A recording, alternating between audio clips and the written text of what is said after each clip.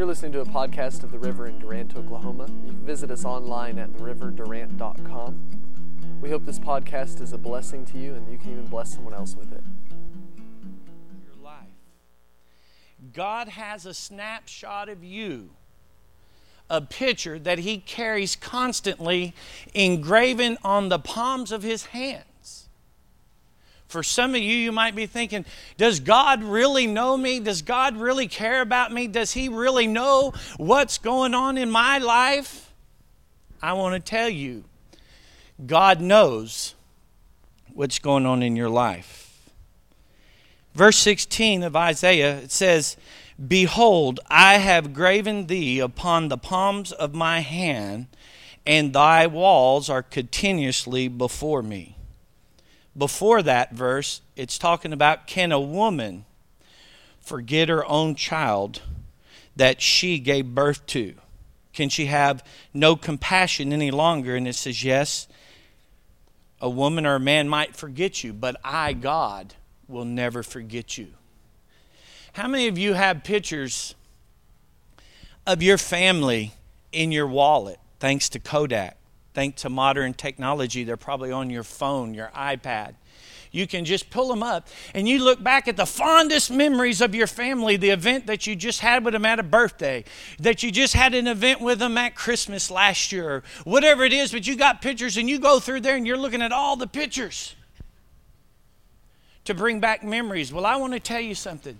God has something better than any modern technology can ever give us. He has an engraven picture of you in the palm of His hand. I want you to take a look at your palm. One word says that He has tattooed you in the palm of His hand. And what I got out of that is that you're permanently there. And how many of you see your hands on a regular basis? What makes you think that God's any different, that He doesn't see His palm and His hand on a regular basis? I know the devil, I know family, I know others will tell you God has forsaken you and forgotten you. But He has not forsaken you. He has not forgotten you. And one of the things that I really like is it says that your walls are ever and continuously before Him. And the word walls there represents your life, your personality, what you're going through. Now, I don't know about you, but that's good news. That is such good news. Not only does God have a picture of you, every time He scratches His forehead, He sees John Rogers. Every time He picks right by His nose, He sees John Rogers. When He wipes His leg clean of dirt off His hand, He sees John Rogers. Everything He does, He has to see me. The scripture says He has me engraven on the palm of His hand. And God is not such a man that He should lie. I don't know if that changes your financial situation, because every time He reaches into His wallet to take out some money, right there I am. Amen. I don't know about you if it changes your marriage or not. Every time He pulls out a hanky to wipe the tears away from my eyes because I don't understand my precious loved one, there I am.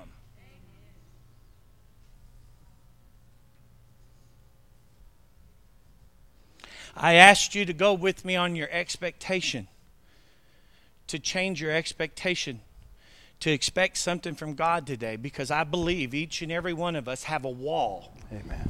That needs God to touch. I was standing here and God spoke to me. He said, Joshua took them across the river. And as soon as they came across the river Jordan, they crossed into Jericho where there was a great wall.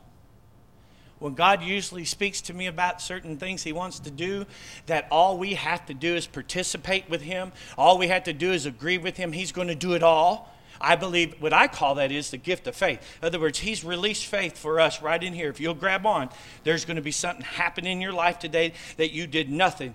God's going to do it for you. Amen. So good.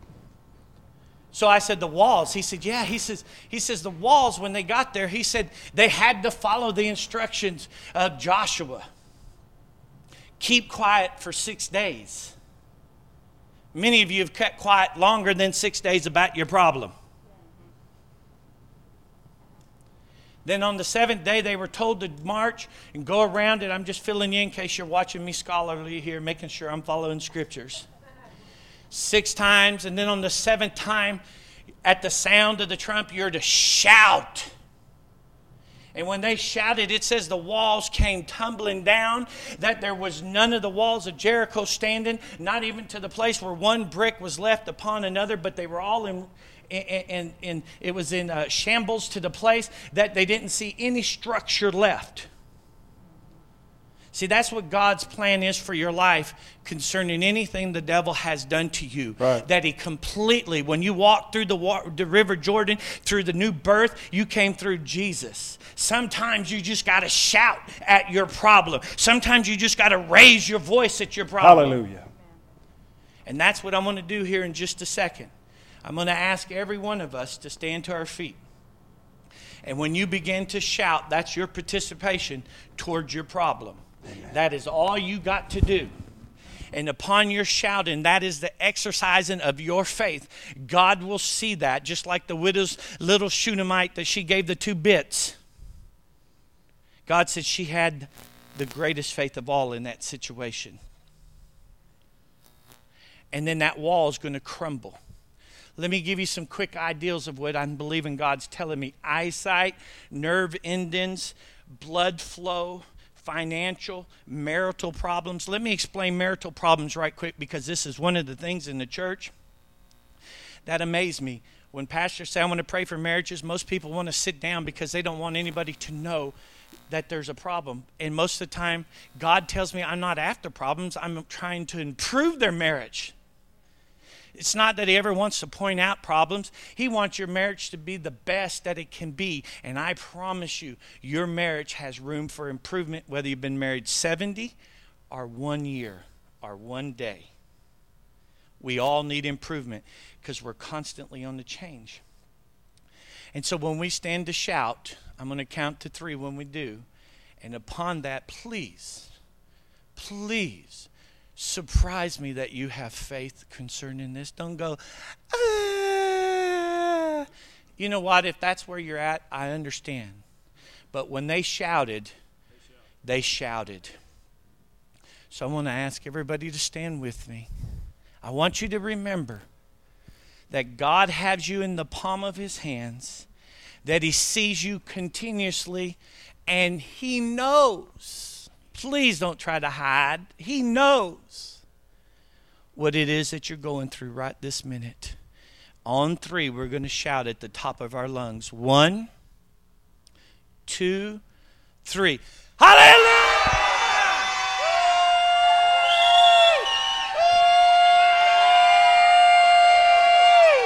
Glory! Hallelujah! Woo! Woo! Hallelujah. Woo! Hallelujah. Thank you, Father. Glory be to God. Glory be to God. Amen. Come on. Praise the Lord. That's wonderful. Faith needs legs. It needs actions. Galatians chapter 3 and verse 6.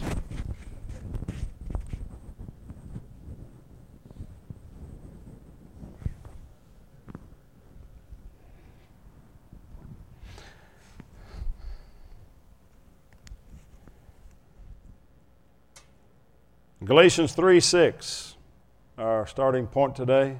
Going to be looking at a number of verses of Scripture. Going to take you to Genesis before this is over with. But Galatians 3:6 says, even as Abraham believed God, and it was accounted to him for righteousness, know ye therefore that they which are of faith, the same are the children of Abraham. And the Scripture, foreseeing that God would justify the heathen through faith, preached before the gospel unto Abraham, saying, in thee shall all nations be blessed. So then they which are of faith are blessed with faithful Abraham. That just says there that you are the children of Abraham. And what brought Abraham into a relationship with God is what brings you into relationship with God. Abraham did not come into relationship with God because he performed all that well. He got into relationship with God because he believed what God promised him. Amen. And the big promise that you are supposed to believe is that Christ died for your sins. God made a promise to the whole world that when Jesus died, He would lay the sins of the whole world over on Him. And that whoever would just believe that simple message, that they then would be made righteous the same way Abraham was made righteous. Does it need to get any simpler than that? I mean, a 7-year-old can understand it. Christ died for our sins according to the Scriptures, and He was buried, and He rose again the third day according to the Scriptures. It's appalling to me how much preaching goes on. People who are called to preach the gospel, and they never even say the gospel. Right. They preach about everything around the sun and back, but they never talk about the gospel, what Jesus really did. The gospel isn't how you're supposed to perform. The gospel is the news of how He performed. Hallelujah. Glory to God, and that God got over it. He's no longer angry. No, God did not send the hurricane to swarm New Orleans. I can be that good a prophet. All I got to do is watch the weather report. Hurricanes been swarming New Orleans ever since time began. You don't have to be a prophet to predict that. Predict that one's going to hit Omaha. Now we're listening.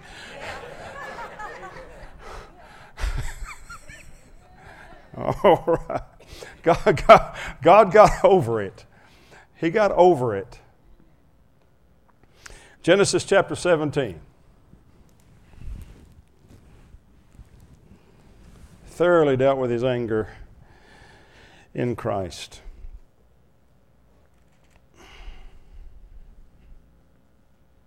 Genesis chapter 17 is where we're going to find out about Abraham and the blessing that is upon him. And when Abram was 90 years old and 9, the Lord appeared to Abram and said unto him, I am the Almighty God. Walk before me, and you be perfect. And I will make my covenant between me and you, and will multiply you exceedingly. Today I want to talk to you about the 4 evidences of life. There are 4 evidences that anything is alive. The first one is that it has appetite. It has growth. It has reproduction, and it has elimination. It's a nice word for going to the bathroom. It has appetite. It has growth. It has reproduction, and it has elimination. Let's say it together. Appetite, growth, reproduction, elimination. Everything that's alive has these 4 functions happening. Appetite, growth, reproduction, elimination. Now, it doesn't mean that everything that is alive must reproduce in the same way. You know, once a person reaches a certain age, their grandparents, great-grandparents, they don't naturally reproduce children and grandchildren or children at that time. And they're still alive. So they're reproducing in other ways. How many of you understand what that means? How many of you have reached that point where you've stopped having babies and yet you still see the need for significance to reproduce yourself in some way in others? That's part of what going to church does for you. It's part of what being involved in your community does for you. It allows you to reproduce in other ways. So everything that's alive has this in it. Appetite, growth, reproduction, and elimination. And all of these are repeated over and over in this passage of Scripture. I believe this church can grow and should grow. And you know what the number one reason why I believe this church should grow? I'm not saying this church is supposed to be thousands of people or hundreds. I don't even care about any of that. But I believe that God, how many of you believe that God provided this building? Yes. Well, He did not provide this building just for us to heat and cool the thing. He provided it the size it is and the chairs we have so that He is expecting these people. I just believe all this was the plan of God. How many of you think it was the plan of God? So let's just at least get our hearts out there to fill this place, to grow to this place. Is that fair enough? Without any kind of legalism, without me cracking a whip and saying, you need to go witness to your friends. I just can't stand that stuff. I can't stand when preachers, I like witnessing, but I just don't like when preachers get up and say, you got to go tell people, you know, what kind of Christian are you, unless you're just cracking a whip all the time. Hello, sheep don't need that. If sheep are properly fed and cared for, they give birth. If they're tended to and they're fed and the wolves are kept away from them, they will reproduce. okay? But it's really about our expectation.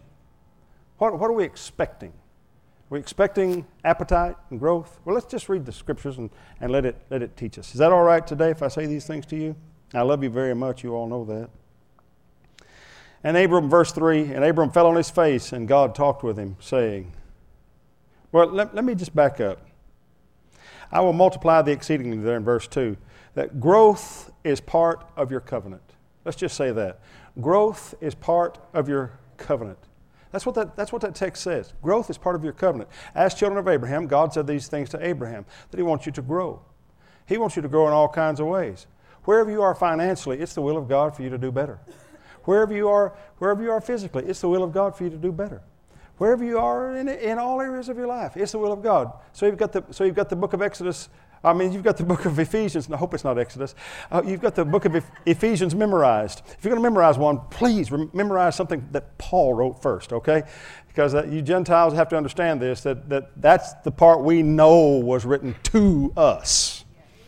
What Paul wrote was written to us. The apostle to the Gentiles. Hello, they make a big deal about the difference between Jews and Gentiles all through the New Testament, and those that were called to the Jews and those that were called to the Gentiles, completely different thing. You understand that? You Gentiles did not even get saved until Acts chapter 10. Not one Gentile, not one Gentile. Everybody say not one Gentile. Not one Gentile was saved on the day of Pentecost. Not one. They weren't saved under that message then, and they're not saved under that message now. You're saved under the message of Acts chapter 10, where the first Gentiles, glory to God. Anybody blue-eyed, that's Gentile. Anybody who ever eats bacon, that's Gentile. Everybody who lives in southern Oklahoma, that's Gentile. There might be a Jew drive through now and then, but they don't stay. The whole place smells like bacon, shrimp, catfish. Oh, you live on Lake Texoma. We got catfish. They say we got catfish down under there by that dam as big as Volkswagens. I don't know. I've never seen one of them, but y'all heard the stories? Yeah, oh yeah. Over in Thackerville, they embellish those stories. Oh yeah, the thing had teeth like a shark. I mean, swallowed 2 men while I was watching. You know, they really embellish it.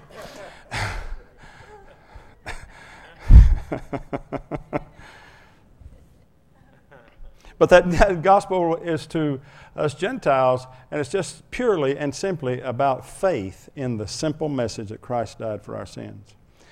Verse 3 says, and Abram fell on his face, and God talked with him, saying, as for me, behold, my covenant is with you, and you shall be a father of many nations. That is, God has no other plan than you. The first thing I want to say to you is that growth is part of your covenant. The second thing I want to say to you is that God has no other plan than you. Now, there is what is considered to be a mega church in this town. Okay? God still has no other plan than you. If we act like somebody else is going to get the job done that God's called us to do, listen real closely to, then what's the point of us even being alive? See, I say that God has a plan for each one of you. He has a plan for this congregation. He has a plan for your ministry here. That what you do is important, Tamara. What you do is important to change the world that you and only you, that part of the world that you and only you can reach. He has no other plan. He has no other plan. You're His plan. When Jesus left, He turned it all over to 12 men. Make that 11 men. He turned it over to 11 guys and said, all right, go preach the gospel to every creature. I'm out of here. By the way, I'm going to send you some power back. Just stay around Jerusalem, I'll send you some power.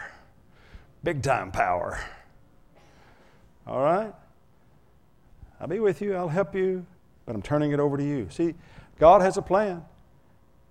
And you're the plan. He has no other plan than you. He's not going to take it to a certain extent and they say, okay, I'm going to have all my people stop talking to others about Jesus. I'm going to have all my people stop doing the things that they're doing in the kingdom of God and then give it to angels. No, that's never going to happen. Or I'm going to raise up a super race that will do it in 2 days. No, that's not happening. He has no other plan than you. It's easy to get in a trend, though. You ever feel like, what am I doing? I'm just going through the motions. I get up in the morning, I brush my teeth, I comb my hair, I do the same thing, and after about 365 days in a row of that, you say, what am I doing here? I tell you what you're doing. You're just living the rhythms of life. And if you'll be perceptive, if you'll be aware, you'll have these God moments here and there, and those are the things that will stand out and create the memories that make you know you've had a significant life. It's not brushing your teeth every day that makes you know you have a significant life. That just makes you know you're going to get kissed that day. Maybe. And that could be significant. I didn't mean that, sweetheart, like it sounded. That could be a God moment. Amen.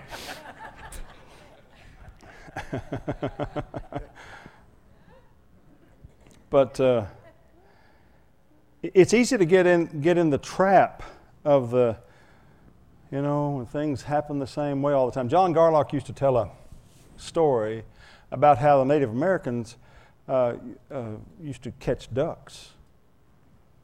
You ever hear the story? Native Americans could catch ducks. You know how if you're a bird hunter, you know a duck is pretty difficult to shoot. They're pretty difficult to shoot and kill compared to some other birds. Everybody's hunting dove right now, started yesterday. All around my house. I live in town. Boom, boom, boom, boom, boom, boom, boom, all around. Where are these people, these gunshots coming from? Everywhere. If there's 10 acres, you can hunt on it with a shotgun. Anyway, I was hearing Brother Garlock tell the story about how the Native Americans would find ducks sitting on a river, and the ducks would be feeding, sitting on a river. He said the Indian would go up the stream and take a pumpkin and push it out into the water. And that pumpkin would float down. And as it approached the ducks, they saw it and all flew away. But in a few minutes, they came back. And the brave would push another pumpkin out of the water, and it floated down the river. And the ducks flew away again. But this time they didn't fly away as far, and they didn't stay away as long. By the fourth or fifth pumpkin, they're just not even moving out of the way. The pumpkin is having to bump its way through the ducks. They've stopped being alarmed. A trend has developed, and the ducks have figured it out. Pumpkins don't hurt ducks. Then about that time, the brave takes a pumpkin, hollows it out, sticks it on his head, and walks out into the water. Stay about float level, He can walk right up to the ducks and even feel which one he wants because they think it's just a fish swimming by, They don't get alarmed. He can take the fat ones and pull him under, Ducks are going under to feed anyway, so when he pulls him under, they all just think Ralph's gone for a little while. They don't realize Ralph is never coming back. Break the neck, and pretty soon the brave walks back out of the water. His belt's all strung with ducks. That's because ducks got the idea through a trend, pumpkins don't hurt ducks. Let me say to you, this may be the way we've always done it, but it doesn't mean it's the best thing. Eventually, doing it the same way we've always done it creates disaster.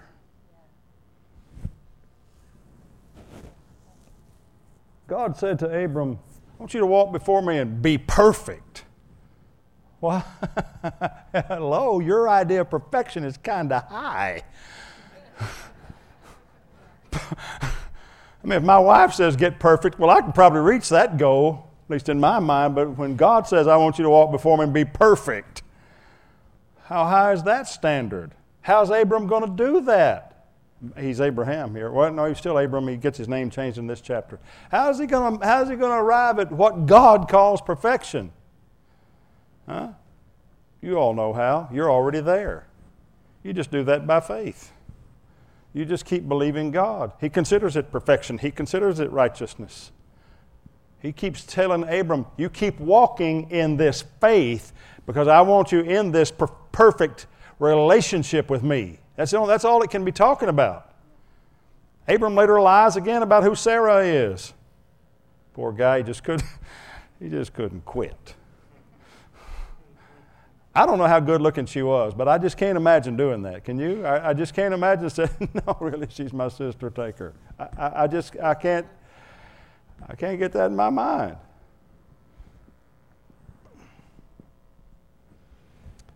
Verse 5 says, neither shall thy name any more be called Abram, but thy name shall be Abraham, for a father of many nations have I made thee.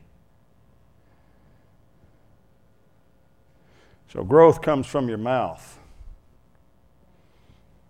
Do you understand? We've talked about this before. Growth comes from what you say. He said here, I don't want you calling yourself Abram anymore. I want you calling yourself Abraham. Didn't matter to God what his name was. God called him father of multitudes of nations. The first time he talked to him, he said, I'm going to give you many children.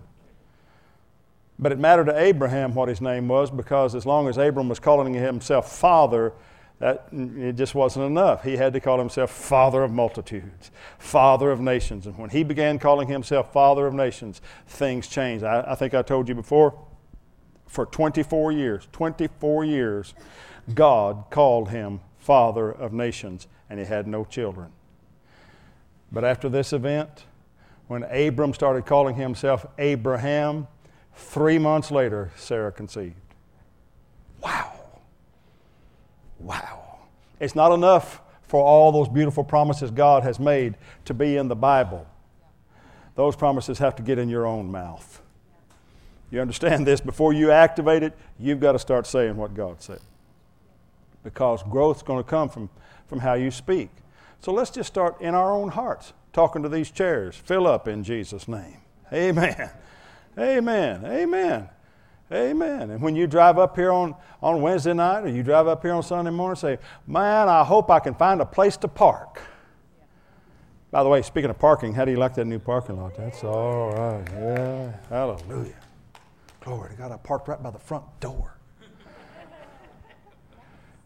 It's awesome. And that's where you need to start thinking, oh, we got to get there early. We got to get there early if we're going to get a seat. Walk in, there's 100 seats open. Well, all right, I'm just talking about what I see in my heart about our church. Amen. Praise God. I hope that bank down there has got a big enough safe to keep all the money that's coming to me. I may have to call them and see if they can open a branch just to handle my money. Amen. What's wrong with thinking big? Not a thing wrong with thinking big. I would rather think big and miss it than think small and hit it. Wouldn't you? Wouldn't you rather think big and miss it than to think small and hit it? Glory to God. So it starts with how you talk. This building right here. I don't know, some of you guys were here when this building was built. You were in on the instigation. Did it just happen here and then y'all come up and say, whoa, look here, we all of a sudden have a building? Or did you not start talking about it first? Everything starts with how you talk. Buildings aren't built because people think about them. Buildings are built because people first talk about them. And when you talk about them, then it goes on paper and you write it out. Glory to God, just like your Bible. And once it's written out, then somebody says, all right, now let's take some action. Glory to God. And the first action is to receive an offering. Amen. So, I'm not saying you have to inflate your numbers. I'm not saying to inflate the numbers that you have. I'm saying inflate the numbers that you want to have. Talk your vision. Talk your vision. Talk big about what you expect, not just for the church, but for your own life. You know, if you don't like the job you have to know that there is a better job for you out there. So you start talking about that better job out there. If you don't like the paycheck you have, start talking about that better paycheck. Amen. Well, thank you for your enthusiasm. Amen. Whatever you do, keep looking forward. Just keep looking forward. I think about Eliezer's perspective, and I know I've probably shared this with you a year ago, but I can't get over this guy, what it must have been like for Eliezer, the guy who follows Abram around in the desert. Abram calls himself father to everybody, walks up to King Abimelech, says, hi, my name's Abram. King Abimelech says, Abram, oh, that means father. Yep, that's my name. I'm father. Abimelech looks around behind him. Well, where are all your kids? Well, pulls that 87-year-old woman up there beside him, says, me and the little missus here hadn't started our family yet. That yet word's a big word when you're 87, looking to have a baby. Right? I hear women in their 30s say, well, you know, that biological clock is ticking. Well, hers wasn't ticking. Hers was sounding like Big Ben. Bong! Bong! She's old. She's old, needing a baby now. We don't need to be waiting. Time's going by, it's just getting ridiculous. She was 90 years old when she had that baby. 90 years old. She was 89 when she conceived. 89. Most people don't live to be 89. She's starting her family. The miracle power of God. Because I'm Abraham. I'm father of a multitude of nations. Eliezer, I can just see him every time Abraham introduces himself to somebody. My name's Father. Got no kids. We hadn't started yet. Then he comes home from this meeting where God told him, I want you to change your name. And right after that he said, and to prove that I'm talking to you, you're going to circumcise yourself, and every man that's going to be with you is going to be circumcised as well. Even when you start having children, all the men, everybody's going to be circumcised. Hope I don't have to explain what circumcision is. Just be glad you're a girl. Amen. My dad had to be circumcised when he was in the army. Ouch. Yeah. Because it was just one of the regulations. I think about Eliezer out there. Abraham comes home, comes back to the farm. It was a mobile farm. He comes back to the farm. You know he's been in the presence of God. Maybe he's glowing. We don't know. But, you know, you can tell when someone's just come out of the presence of the Lord, they've been worshiping the Lord, they got this look about them. This holy, dangerous look about them. Right? And he's got that look about him. Eliezer comes out, Mr. Bossman, where you been? I've been meeting with God. Oh, that's wonderful. Did he speak to you? Yes, he spoke with me. What did he say? He changed my name. What? Hold it right there, sir. Hey, fellas, get over here quick like the boss man's got a new name. I knew there was a God in heaven. I've been praying about it. You have no idea, sir.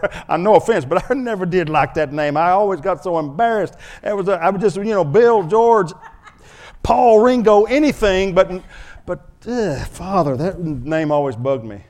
Well, you don't have to call me Father anymore. From now on, you call me Father of a multitude of nations. Can you just see Eliezer? Oh, God. I feel sick. I can almost see him falling face down in the dirt, and Abraham picks him up, sits him on a rock, and wipes the dirt out of his eyes, and then he tells him what he's going to have to do to keep his job. Okay, let me get this straight. We no longer call you Father, but we call you Father of a multitude of nations. And then we're going to take our knives. And we're going to do what with them? What did you say there? I can't believe you said that.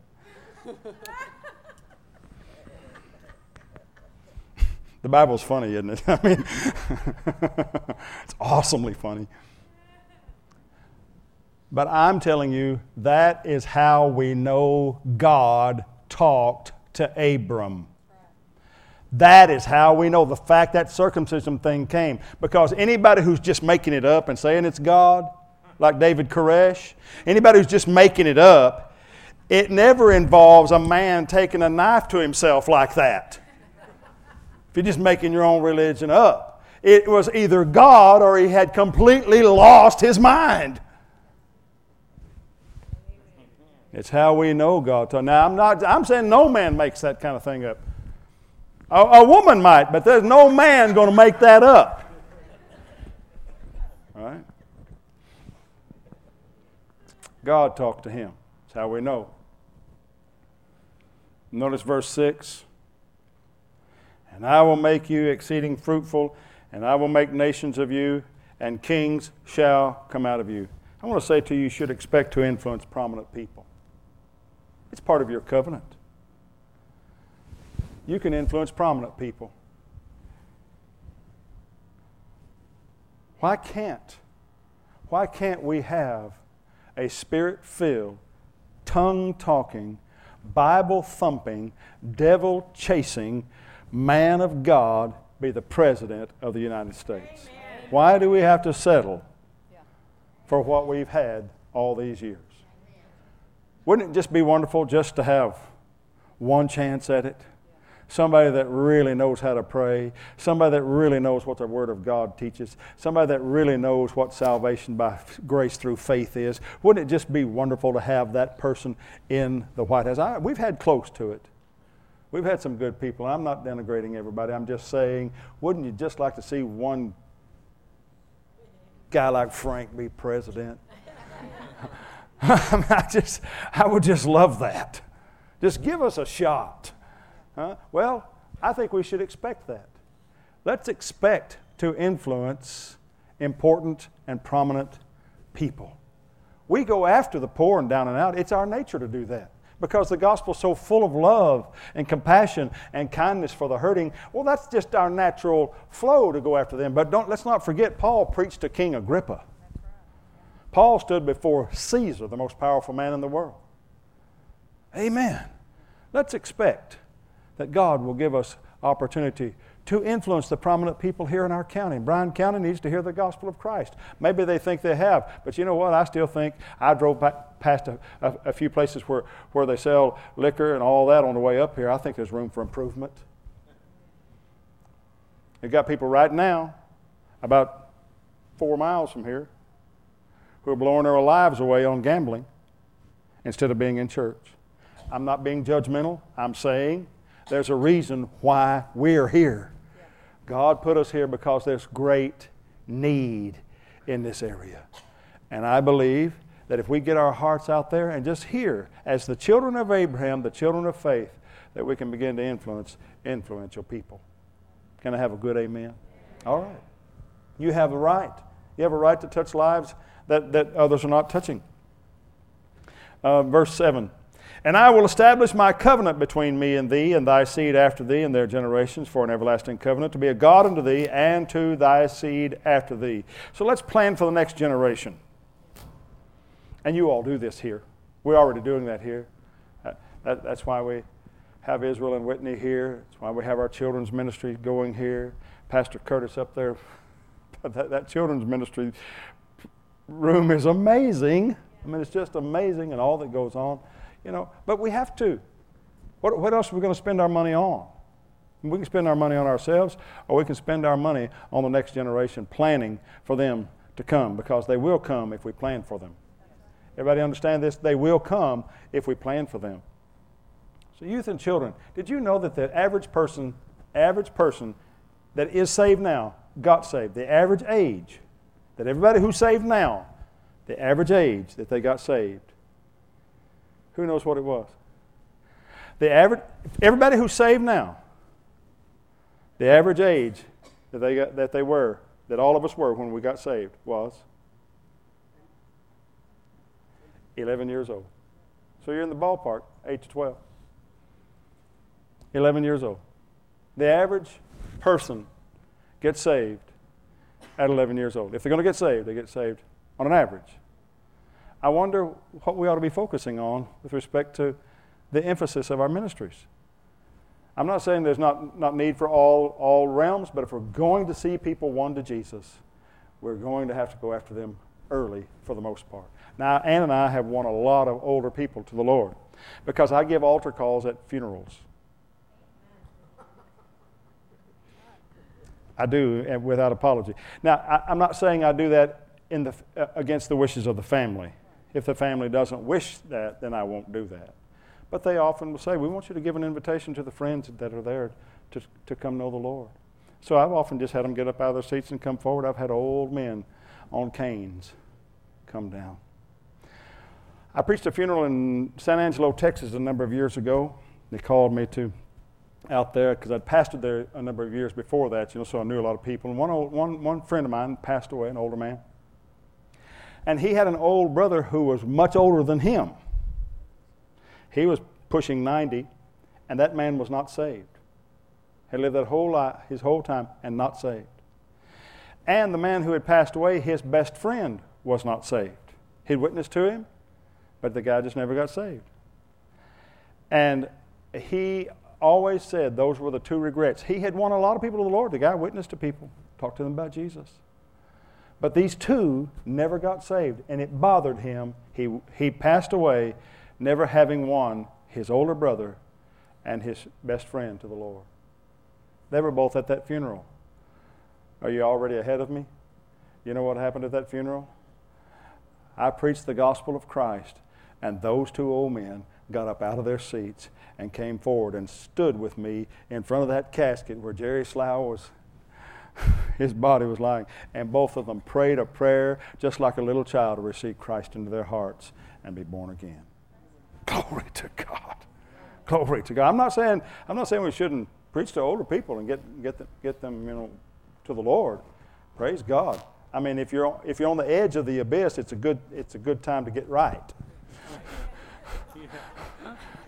Be a good time to take hold of the rope. Amen. But this part here, plan for the next generation, that has to do with our reproduction. Appetite, growth, reproduction. Part of the signs of life.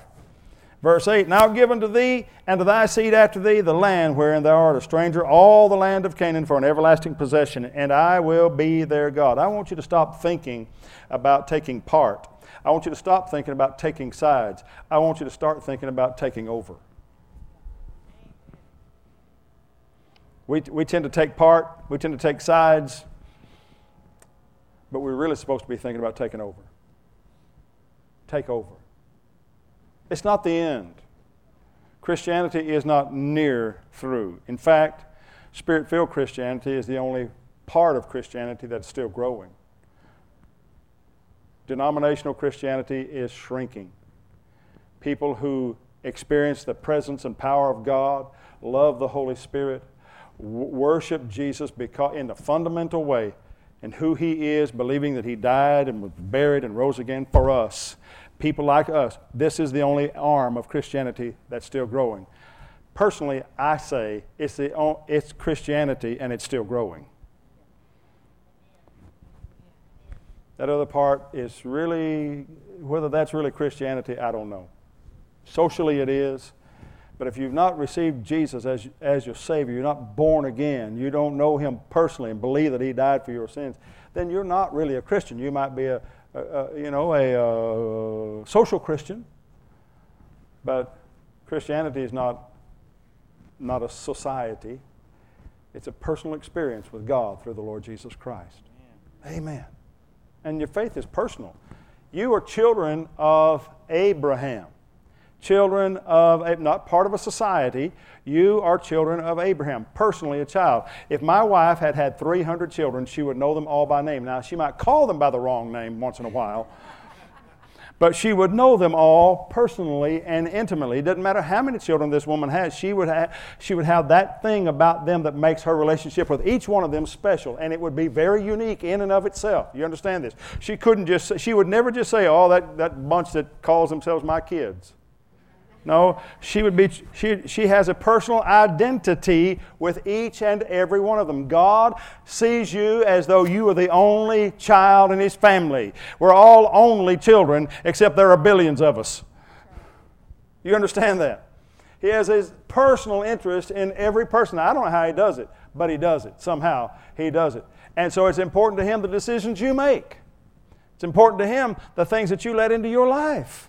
The things you think, the things you say. It's important to God because He knows all the ways you think prep you for whether or not you're going to take sides or take part or take over.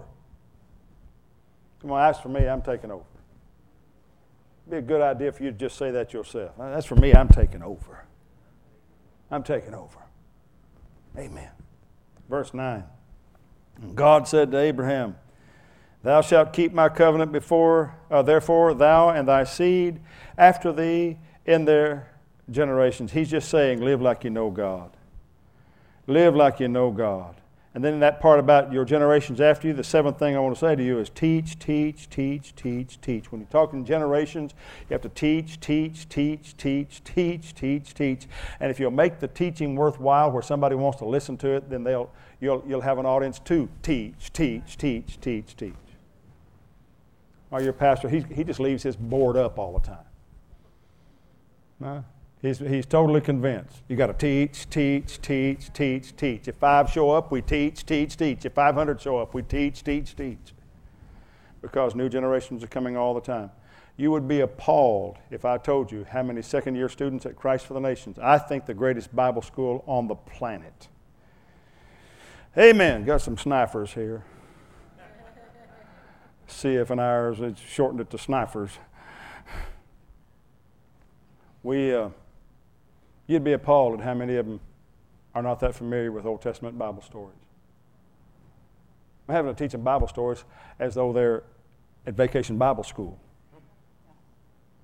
If I say, well, you remember Gideon? Was he the one that killed the Philistines? The one with the big muscles? No, Samson didn't have big muscles. Yes, he did. I've got a doll.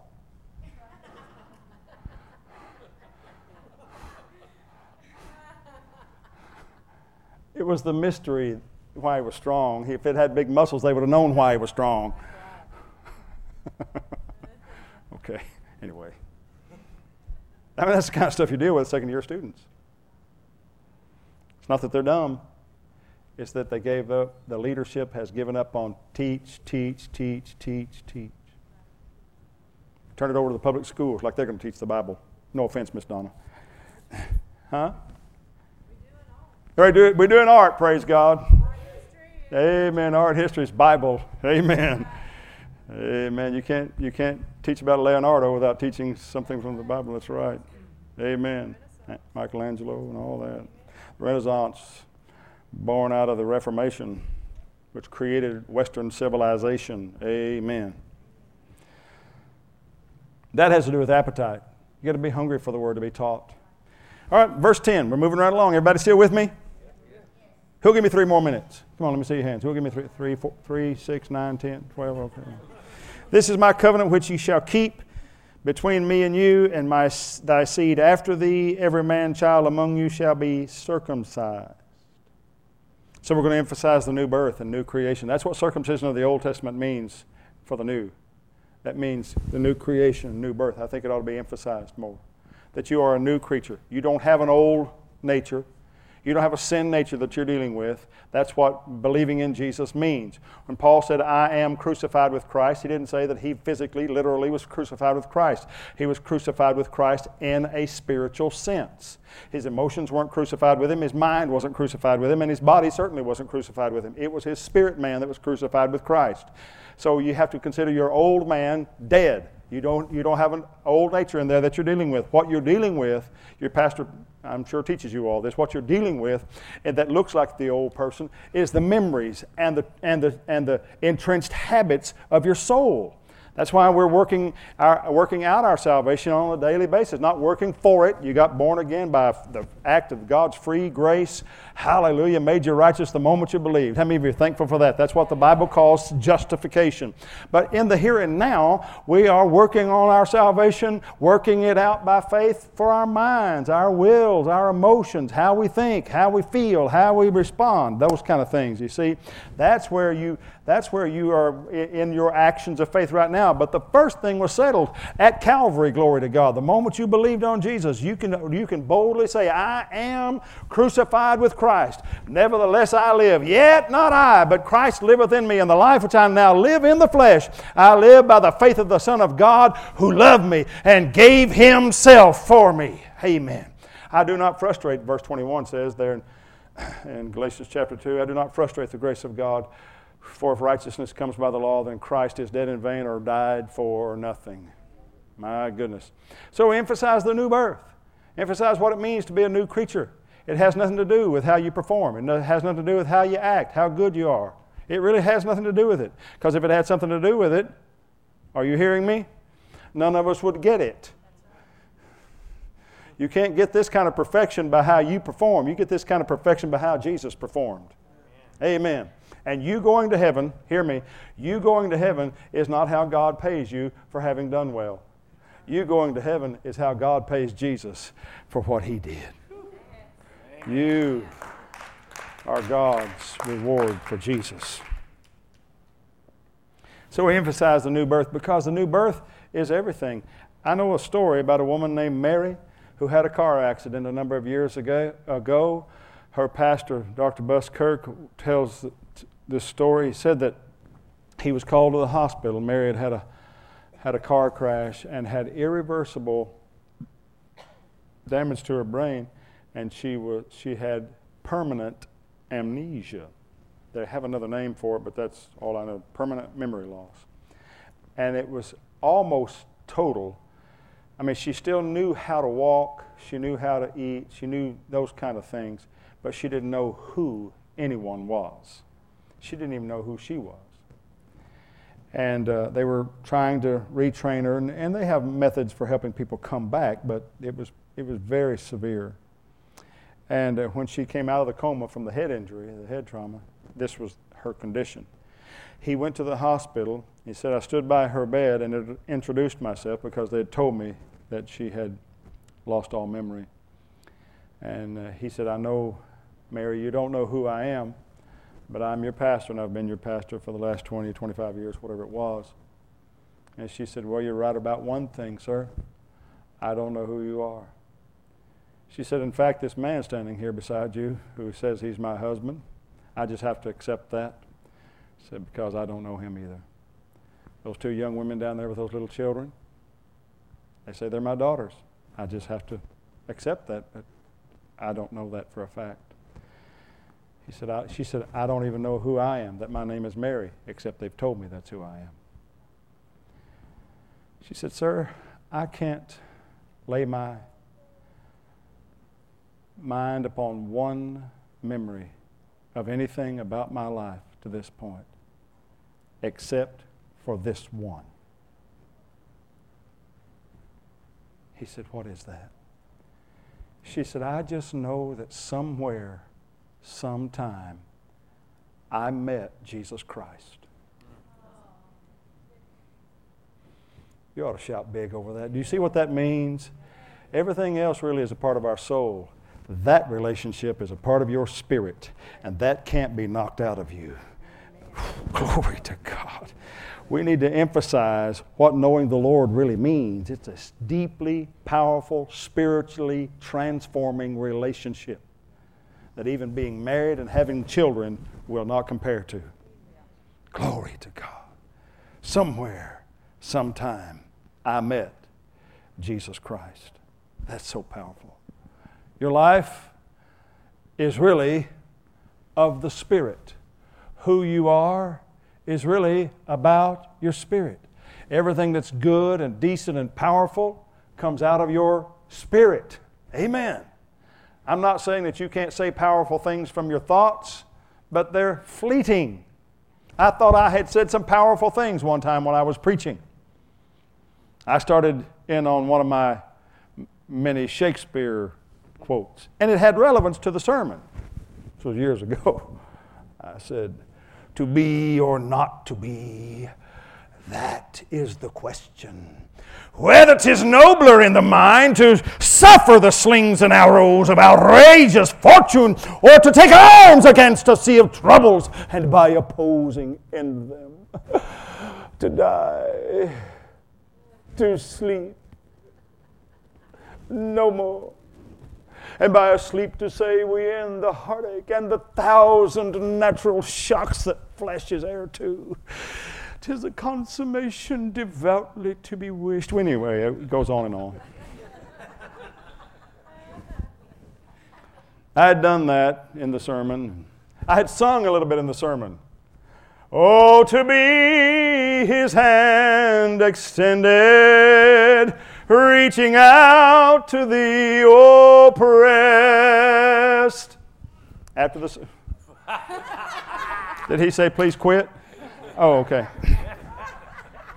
After the sermon, after the altar call, we had a great time. What did he say? What's that? Oh, okay. That's singing, little boy. Singing. I stepped down off the platform, and a lady walks up to me. She says, Brother Holler, you are an amazing man. I said, well, thank you very much. I guess you don't really expect a country boy to quote Shakespeare. Yeah. She said, no, I know you're educated. I said, well, what makes me so amazing? She said, when you sing, you sound like Jim Neighbors.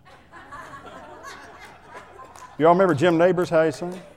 She said, but when you speak, you sound just like Gomer Pyle.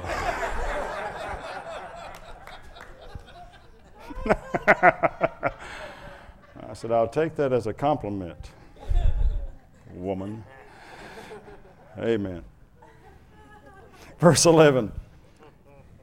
And you shall circumcise the flesh of your foreskin, and it shall be a token of the covenant betwixt me and you. And he that is 8 days old shall be circumcised among you, every man child in your generations. He that is born in the house or bought with money of any stranger, which is not of thy seed. He that is born in thy house, and he that is bought with thy money, must needs be circumcised, and my covenant shall be in your flesh for an everlasting covenant. Do you see this is all inclusive? So what I want to say to you, how this translates for our New Testament day, please remember, in all your growing, in all your appetite, in all of your reproduction and your elimination, include everybody. Include everybody. We do what we can in your life. Include everybody. Husbands, don't just bring home that Harley without talking it over with her first. You talk to everybody but her about that thing. No. You're just better off if you include people. And if the church, in our church, and when we're involved, if you're involved in every offering, if you have to pull a button off your shirt to be involved in that offering, just be involved. Find a way to be involved. When we have a work day, say, I'm going to be there. Make it happen. I know you're not shouting now, but I'm going to keep talking. We want to and include people in your life. When you've got a big decision to make, call one of these elders, call the pastor, get their input because they know God in a way that maybe you don't know. They're called to leadership. That's why they're here. You understand that? Pray in the Holy Ghost, talk to the Lord, get the Bible out, but be inclusive in the way you live your life. Don't just live your life and say, well, it's my decision, I'm going to make the decision. Well, okay, you can live that way, but eventually you're going to find yourself on an island wishing you had input, wishing you had somebody speaking into your life. Can I have a good amen here? So just include everybody. We're going to have a great church here. We have a great church here, but we're going to have a wonderful church here that does things that others just haven't done and aren't doing. And the uncircumcised man child whose flesh of his foreskin is not circumcised, that soul shall be cut off from his people. He has broken my covenant. So let me just say to you to end this message, those who do not identify with the church eventually will leave. They can't be a part of it. If you don't identify with who we are as a people. I know we teach a message that's strange here. Sometimes it's a bit strange to those who are in the religious world. When we talk about grace the way we do here, when we talk about the salvation that comes so simply, and that the grace of God is what brought us in, and it's the grace of God that will keep you in. God will not act like a used car salesman to tell you it's one price, but get you to wind up buying something else. Now, no offense to a good used car salesman. If that's you, God bless you. But I'm just saying, it's a trick. They call it bait and switch. Advertise one thing, give them something else. Okay? God's not like that. He does not get you in gently, but make you become some sort of weirdo robot to keep you in. I don't understand that. I don't understand how churches do that, especially to women. They'll come in, get saved, come in and get saved, the free grace of God to bring a woman in. The next thing they do, now if you're going to stay saved, you've got to change the way you dress. Let me say to you, that girl will change the way she dresses because she is saved. That guy will get rid of that stuff out of his life because he is saved. Amen. He might not tomorrow and he might not the next day. But if you can just begin to identify with Christ, the moment you identify with Christ, and it becomes a reality to you that you are a different breed, now you are a new creature now, your life will change for the better. You will begin to automatically line up. I don't know about you, but some stuff just fell off me. I just got all kinds of things that I just don't do anymore. Not because somebody told me I gotta in order to stay saved. I just don't believe that nonsense. It happened because I just stayed in love with Him. My wife and I, my life has changed just because I'm married to an interior decorator. For one thing, I learned how to use tools. Tools besides something that works on a car. I mean, other kinds of tools. More carpentry tools, that kind of thing. Because interior decorators are perpetually putting up curtains and taking them down. Patching the wall and then putting new curtains up and taking them down.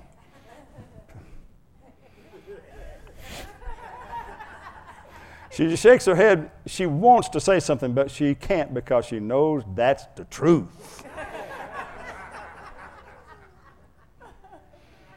We just get it painted. The paint is just barely dry. What do you think about this color?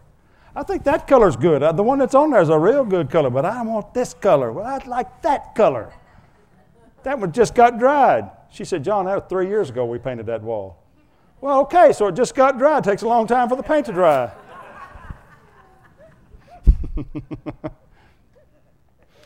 But I've learned some things just being with her. Learned a lot about decorating. I didn't say I liked it, but I learned a lot about it. In fact, I learned something. Let me tell you guys something. I'm going to give you a trick to enjoying shopping. How many of you guys just really don't like shopping? Let me see your hands. Yeah. Amen. 2 guys raised their hands that didn't really want to, but they did because everybody else did, yeah. I got a couple of friends that like shopping. I don't know. Don't know why they're my friends. I'm going to give you a trick. Go with the one you love.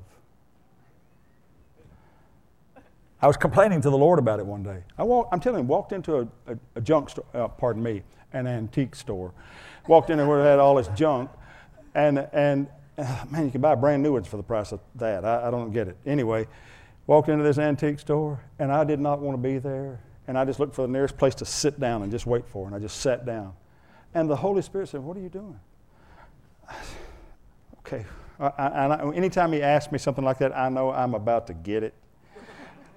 I'm just sitting there. I'm just tired. I just don't want to be here. I just hate this. I just hate this. Why does she have to just come look around? We'll look around for an hour and walk out with nothing.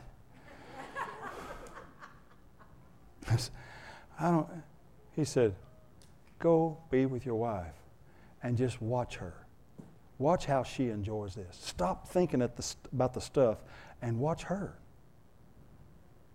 Well, I like her. I really like her. In fact, I told her this morning, I said, you know, we've had a pretty good first 42 years. It's coming up 42 years in January. I said, it's been so good, honey. I think I'm going to give you, well, all I can guarantee is I'm going to give you 42 more, but after that we'll reevaluate. See if this is going to work out. Well, I got up and I said, all right, by faith, I'm going to go do it. And I just started walking around with her, and I would just looked at her face. When she would see something, that sparkle in her face, it just began, and then I'd look at the thing and say, okay, she sees something in that. That's not just an old piece of glass. That's, because when I see old glass, you guys, you know what I'm thinking.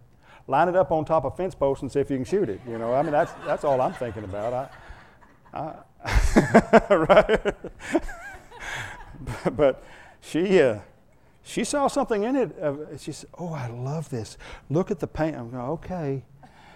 I'm trying not to be sleepy. But I learned to watch her. And I developed my appreciation for what she loved, developed out of my love for her. You say, I'd love to go to church, but I just can't stand people. Just listen. Keep your eyes focused squarely on God, on His Word, and see what He loves. He loves people. You'll learn how to love people if you just stay in love with God. Are you hearing me? I can't stand it when that preacher talks about money. Again, just get back to the Bible. Just get back to the Bible and see what God thinks about money, how he considers himself plenty rich. And therefore, if he's rich, then he kind of sees you as rich, potentially. Amen. How many of you know that the Lord would really rather have that Mercedes-Benz sitting at the river on Sunday morning than at the bar on Saturday night? Wouldn't he rather have that car sitting here than down there, than at the casino on Saturday night? Wouldn't he really rather have it here? So he has no problem with any of that. God doesn't think poor. He doesn't think poor at all. He thinks about poor people, but he doesn't think poor. He doesn't think, oh my goodness, how will I ever pay my bills? Can you imagine what the light bill is in heaven? He doesn't think like that. He's never wringing his hands, oh, I don't know how I'm going to get those missionaries out there. Oh my goodness, my goodness, my goodness, what shall we ever do? God doesn't do that. He's not a bit worried about anything. Glory to God. Because he sees you already plenty prosperous. So why would you be offended that the preacher talks about money? It's just silly. Just silly to be that. Because when you think like that, you're thinking about you worship a little tiny God. I don't know if any of you have seen The Avengers. But I did. Did you see the Hulk? The Hulk is in The Avengers, right? And he gets the bad guy who says, I'm God! You can't do this to me! And the Hulk grabs him, bam, bam, bam, bam, bam, bam, bam. Just leaves him in a pile of mush and says, puny God. Come on, anybody see that? Come on, be honest. Okay, a few of us saw that. I love that. It's awesome. I don't worship a puny God. Amen. I don't worship a broke God. I worship a big God. Amen. Can I have a good amen? Let's pray together. Father, thank you for the signs of life, appetite, growth, reproduction, and elimination, that there are certainly going to be people who come into our lives that just can't stay. There's certainly going to be things that come through our lives that are not supposed to stick. But for those things that you give us, we open our hearts today to receive.